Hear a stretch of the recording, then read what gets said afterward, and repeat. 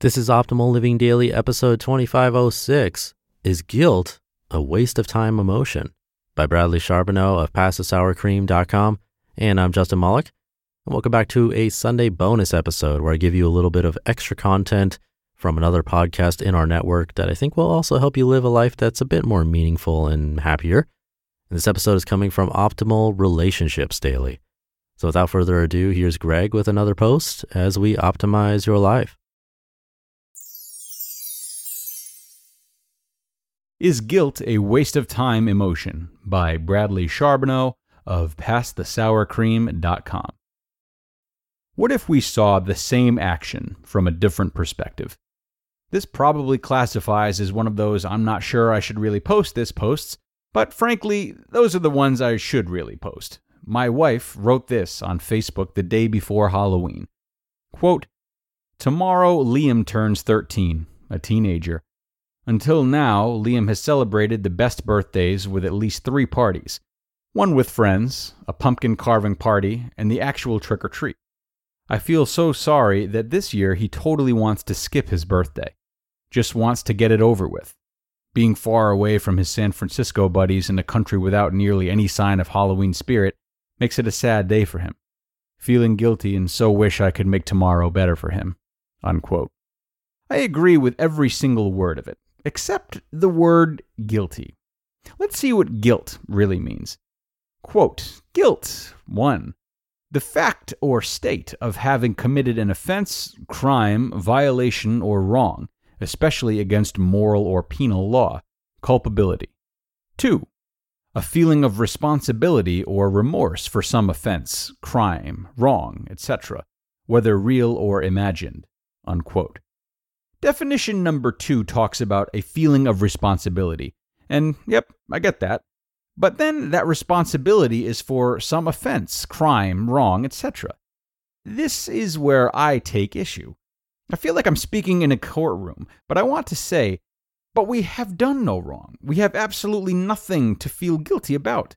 If there's an emotion we should be feeling, it's far from guilt. In her post, she writes that she and or he feels 1. Sorry. 2. Wanting to get it over with. 3. Far away. 4. Away from buddies. 5. In a country with little Halloween spirit. 6. Sad. 7. Guilty. 8. Wish could make it better. Whew, what a collection. Again, I only can't stomach number 7. But let me make this clear. I don't feel guilty, but I understand that she does. I suppose what I'm really feeling is sad that she feels guilty, because I think that she doesn't need to feel guilty. If she were sad because Liam is sad, that I understand. I also am sad that he didn't want to celebrate his birthday with friends, even though he has friends here. Just for kicks, here are a few feelings I have about our having moved with our kids to Holland. 1. Pride. 2. Joy. 3. Strength. 4. Confidence. 5. Challenged. 6. Excited. I'm so proud of my boys, I can't even put it into stronger words. They're here, rarely complaining, on a different continent, in a different country, speaking a different language, with different kids buying different food in different stores. We bicycle to school and wear gloves because it's so cold, and winter hasn't even started. They joke, in Dutch, with American cowboy accents and pretend they're from Alabama. They struggle with a different school and teaching system. They don't know what a Zijfstandig naamwoord is. Liam, neither do I. And get dinged in a test. They bike to town and buy the most crappy snacks possible for under €2. In short, we've dropped them into the deep end of a new life, and they're doing, pun intended, swimmingly. Just like you can't run in zero gravity, you can't learn much when everything is easy and normal and expected. If there is no friction, there is no energy. If there is no resistance, there is no power. Guilt isn't even in the ballpark. It's not even in the parking lot. Why do I not feel that and my wife does? Is it just a mother-son thing that I don't understand? Do I not feel the pain and sadness that my son sometimes feels? I only want what's best for them. I want their lives to be full and joyous. I want them to learn and discover and grow and mature. I want them to struggle, so the victories are sweeter. I want them to fail, and fail often, so success is stronger, better, and meaningful. I want them to live in a new place so they can gain an appreciation of where they came from. I want them to see the world so they can choose where they fit in, where they want to live, and how they can best contribute to make it a better place. I want them to truly and deeply immerse themselves in a bilingual life. I want them to get to know their mother's family. I want them to open doors and then have the experience and judgment to decide whether or not to go in, not stand out front and hesitate, wonder, and worry.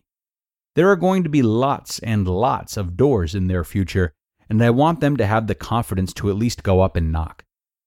As per definition, guilt results from having done something wrong. I feel that not only have we done nothing wrong, we have done this one extremely right. This, by no stretch of the imagination, means that all of our parenting decisions aren't worthy of some guilt. Superglue is nail polish. It probably wasn't a brilliant plan.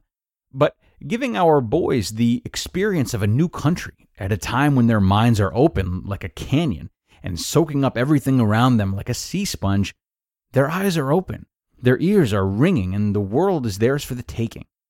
My dearest Saskia, please, let it not be guilt you feel for starting our boys down this path. If today is tough, step up onto a chair and see things from a different perspective. Head up a little higher and see this blip of time in their lives as a pivotal point where they grew from boys into strong young men, thanks to the experiences we've shared with them. Let not guilt pull us down into the depths of sadness, but let pride pull us up to heights where we are examples of how to relish change in our lives. Let us be the pillars of pride to our sons and strive forward with strength, curiosity, and hearty helping of courage. They follow our actions and our feelings. Let's be proud of where we are and where we're going, no matter where that may be.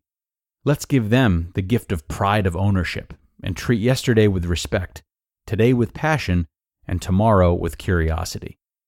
Leave guilt for things that we do wrong and regret, but what we have done is far from wrong, and you have nothing to be guilty about.